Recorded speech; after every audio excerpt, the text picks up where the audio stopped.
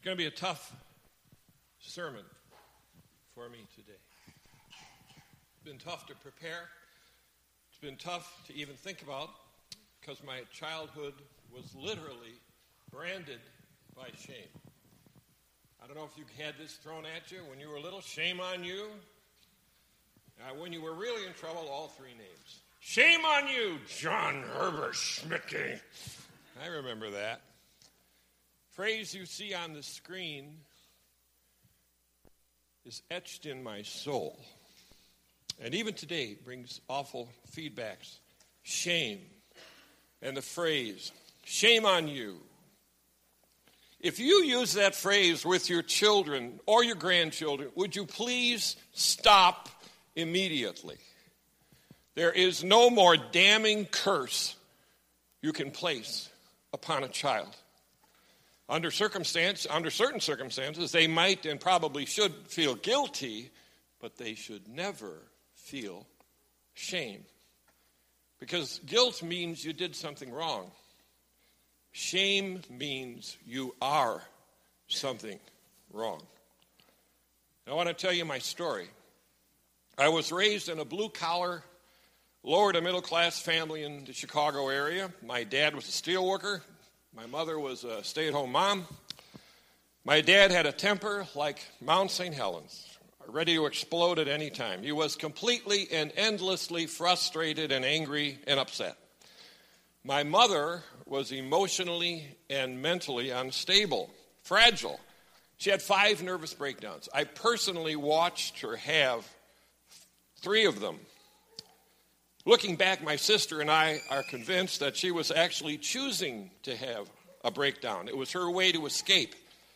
It was her way to get even with whomever might have hurt her, if only in her imagination. And she had quite an imagination. All this relates to shame.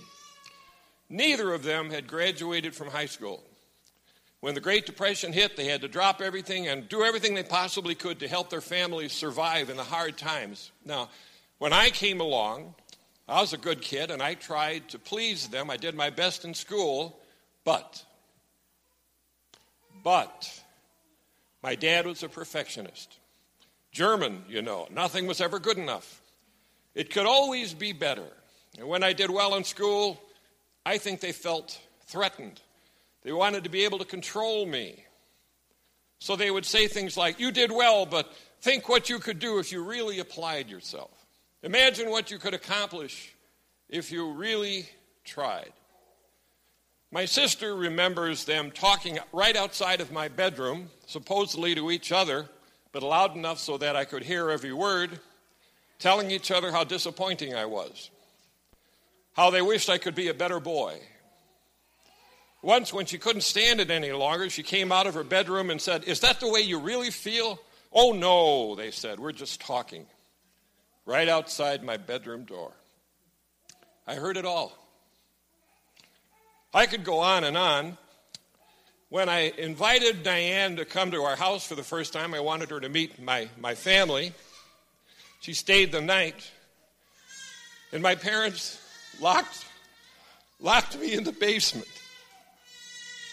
And I was never more humiliated in my life, ever.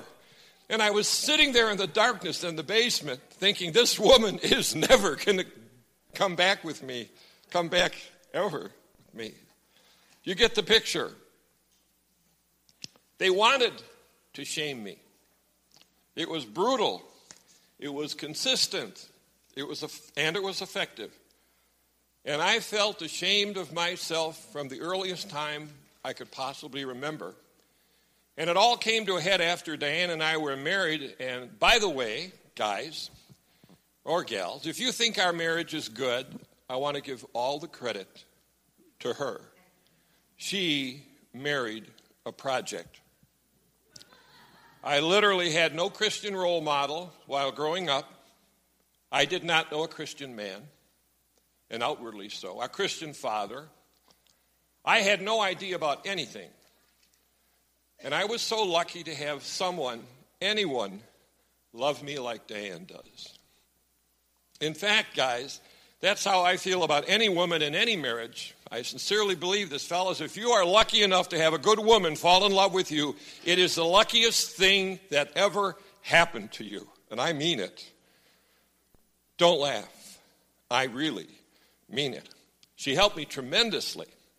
But it all came to head when we were attending Elmbrook Church, and I was considering going into the ministry, or at least getting more involved in leadership at the church.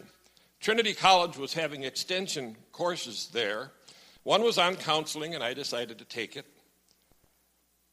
The class was on shame. See, everything was fine. It was all about counseling until we got to the segment about how to help people dealing with shame. Covered mostly basic stuff. The professor described shame and its effects, and he explained how to help people, and much of which I'm going to cover this morning. It hit me like a ton of bricks. It ran over me like a truck. For the first time in my life, I realized that shame isn't normal. Shame isn't the way I was. When the class was over, I just sat in my seat. I was stunned, absolutely stunned. And the professor was leaving. Everybody was gone. He asked me if I was okay. Oh, sure, I'm fine, thanks. I was broken. So I went into the men's room and I knelt down in front of a toilet and I cried my eyes out. I threw up supper, then lunch, probably breakfast. I couldn't help myself.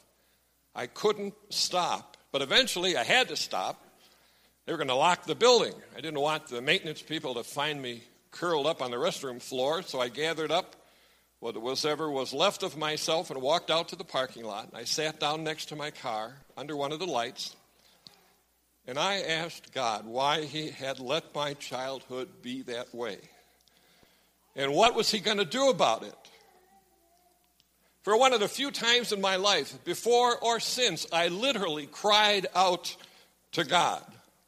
Of course, I had my Bible, very Bible, this one. And the wind was gently blowing, flipping the pages. And it opened to page 1288. Hebrews 13, 20 and 21, which became my life verse. Now may the God of peace, who through the blood of the eternal covenant brought back from the dead our Lord Jesus, that great shepherd of the sheep, equip you with everything good for doing his will. And may he work in us what is pleasing to him through Jesus Christ, to whom be glory forever and ever. Amen. I packed up my Bible. I thanked God for his promise, and I drove home. Now, as you can imagine, you can't overcome a lifetime of horror in a quick day or two. I couldn't. You won't. There's no delete button on your emotions. But at the conclusion of this sermon this morning, we're going to invite you to come forward for prayer. And when you do, and notice I didn't say if you come forward, I said when, you may feel exactly the same way I did that night. Questions would go through your mind, something like this. Could this possibly be true? Can I really claim that promise? When will this happen? How will this happen? You'll probably have a strange bubbling cauldron of emotions. Relief, fear, faith, doubt, hope, bubbling all over the place. No sweat. Admit it. Expect it. And when the invitation is coming forward, come. When I invite you, just come. There will be people up here to help you and pray with you. Now, what exactly are we talking about here? What is shame? What does it mean? How does it work? Well, first of all, and most importantly, shame is not guilt. Guilt is I did something wrong. Shame is I am something wrong. Here's some words to express it. See if you hear anything that relates to you or someone you love. Damaged, broken, flawed. I'm dirty, ugly, impure, disgusting. I'm unlovable, weak, pitiful, I'm insignificant, worthless, unwanted. All of these words express shame. And all of this is so often, so awful, and so common that I'm afraid I risk offending you, some of you, because you may not feel ashamed of yourself. You may resent some old preacher supposedly accusing you. Well, this old preacher isn't accusing anyone. I'm just listing some possible expressions of shame. If you see yourself somewhere on this list, you might not see the same person looking back at you in the mirror. Because what happens when we feel shame? What is it like? We are vulnerable to perfectionism. We try to mask it over with error-free performance. I'm not going to make any mistakes. I've got nothing to be ashamed of. You might find it very difficult to admit failure, because all of us are more critical of ourselves than we are of anybody else. We might see our faults mirrored in somebody else. We get really mad at somebody else when they got the same weakness we do. We're mad about that one because we don't want to be mad about us. We become judgmental of others.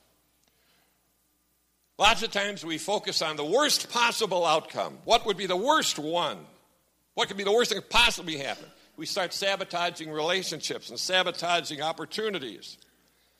We can't take criticism. Hypersensitive to criticism. Why? We already believe it. We don't need to be reminded. We feel ashamed. Now, all of those tendencies that I just described reflect our self-image. The one that was imposed on us by others. Guilt is not a natural state. Guilt is imposed on you by someone else. Someone else put their brand on your forehead. Someone else put you into their mold. When that happens, we have precious little good to say about ourselves. But what does God say about us? I love Isaiah 54:4. Listen to this. Do not be afraid. You will not be put to shame. Do not fear disgrace. You will not be humiliated. You will forget the shame of your youth. Now, God said that to the Israelites, but they couldn't get it. They couldn't believe it. They couldn't accept it or grasp it. Why? Because they had been slaves for over 400 years. And you don't forget something like that that's been your identity your entire life and discard it too casually. Can't really easily discard it. If you were a slave in those days, you really were worthless. Day after day, week after week, month after month, year after year. You see, they were out of Egypt. Egypt was not out of them. All of them were what you might be and what I was for years. What you might be right now, free outwardly, a slave inwardly. Unfortunately, God has the final word. God always has the final word. Joshua 5:9. Then the Lord said to Joshua, today I have rolled away the reproach of Egypt from you. If you're going to write anything down, I want you to write this down right now. Others say, shame on you. God says, shame off you. Write that down. The key is to focus on Christ. Don't focus on you. The more you focus on you, the more you'll be disappointed. The more you focus on Christ, the more you will be encouraged. The more you will be lifted up. Okay, what do we practically, what do we conclude from this? What can we draw from this? What are we supposed to do? Well, there's a whole lot of opinions that immediately come to mind, or should. Here they are. I am not bad, because in Christ I'm forgiven. I am not spiritually sick, because of Christ I'm healed. I am not broken, because of Christ I'm new. I am not disgusting, Because of Christ, I'm loved. Now trust me, conclusions like that are literally mind-blowing depending on the condition of your mind. I mean, we're talking life-changing here now. You see, our God still rolls heavy stones away. And let him roll the heavy stone of shame away from you today. Now let me say it again. You can and should come forward when I close this morning. If shame is the problem, Christ is the solution. When, not if, when you come forward, you're going to realize a whole new perspective on yourself. Maybe this is beginning to dawn on you even now. But as you do, I want you to consider one other aspect of shame, one that you'll have to overcome, as I did. Now, here it is. Shame is a lot like PTSD, post-traumatic stress disorder. You've probably heard about it, about soldiers who, in combat, there's horrible things happening to them. They do horrible things. And after you're back and you're living in peace and the war is over, you're still dealing with it. It's still breaking into your life. It's still invading your dreams. It's still affecting your emotions. If shame is your problem, Christ is the solution. And specifically about post-traumatic stress disorder with shame, listening to Christ is the solution. Let me tell you a story. I hope it's true, but I haven't been able to track it down. I've heard it many times. At the turn of the last century, early 1900s, there was a young girl, and she was to be the next queen of her country in Scandinavia. The problem was her birthmark. She had an ugly birthmark that marred her face, and it affected her terribly. And it became too much. So one day, she ran into her room, shut the door, pulled all the drapes closed over the windows, broke all the mirrors so she couldn't see her reflection, and sat there alone in the darkness. King and queen knew right away something had to be done, and facial surgery was just being developed at the time, and they brought in the finest surgeon they could find. And with their daughter's permission, surgery was performed. Her face was wrapped up in bandages for weeks, and then came the wonderful day when the bandages are to be removed, and it was done. The mother was thrilled. "Darling," she said, "you look beautiful." And she held up a mirror, and the daughter said, "No, I'm ugly." And she smashed the mirror and ran back into her room. "I'm still ugly." Now they realized they had an even more serious problem. The daughter had been unattractive, that had been cured, but she still felt ugly. And that had to be cured as well. A world-renowned psychologist was brought in. He met with the girl for weeks, counseling her, encouraging her. Very little progress.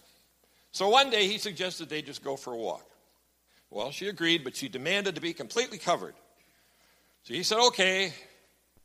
And it was very hot outside. So with a lot of wisdom, he got the heaviest cloak he could get, put it on her with a big hood on it so nobody would see her face. And they quietly walked through the village. But the heavy cloak became too hot. Pretty soon she flipped back the hood. Then she took off the cloak and handed it to the counselor. They continued their walk. And all the while, the counselor whispered in her ear, "See how the people look at you? See how they stare? They're admiring you. They think you're beautiful. See the young men. They admire you. They think you're beautiful." And finally, she not only heard him, but she listened to him. And she went to the fountain in the center of the town and looked at her reflection. And for the first time in her life, she saw a beautiful young woman looking back at her. And she returned to the castle and began her preparations to take the throne. Now, what does that have to do with you? Well, you lie in bed at night and remember all the things you did wrong that day. All the time you fell short. You remember your past and all the bad decisions you made, problems you caused, the people you hurt. Satan comes and whispers, "You're ugly. You're a failure. You did bad because you are bad." But there's another voice, a still small voice, who also whispers, "I love you. I think you're beautiful. Ever since I did that spiritual surgery on you, you're a whole new person. Believe me, I think you're beautiful because you are." Who are you going to listen to? The voice from the darkness that accuses, or the voice from the light that loves? Is that stating it too strongly? Is it so hard for you to believe that Christ loves you that much? And I understand it. That's another aspect of shame. It is so hard to accept love because you genuinely feel you don't deserve it. You know Christ loves you, but you can't bring yourself to actually feel it, to feel that it's really true. Well, it is true, and I can explain it. Remember when you held your newborn baby? A couple of them here today. Or someone else's even, one of your grandkids. I don't know about you, but I was completely unprepared for how much I was going to love that baby. When they were born, I was literally uncontrollably in love with this thing. Immediately. I wanted the best for them. It was that way from the start. All through their lives, I was thrilled about everything. Everything. Their first word, their first step, first bike ride, first day at school. Remember how that was? Remember that love that welled up inside of you for this baby? That's how you felt when each child was born. And in a very small way, but comparative, that's how God feels about you when you were born again. He actually loves you more than that. And that level of love will be waiting for you when you come forward this morning. God is not your parents. God is not your siblings. God is not your friends or anyone else who might have shamed you or humiliated you, either accidentally or on purpose. His love will free you and encourage you, like Diane's did for me, and ultimately like the Lord did for me. Because of his love, you are not what you did. You are who Christ says you are. You are not your past. You are not what you did. You are not what someone did to you. You are not who others think you are. You are not who you think you are.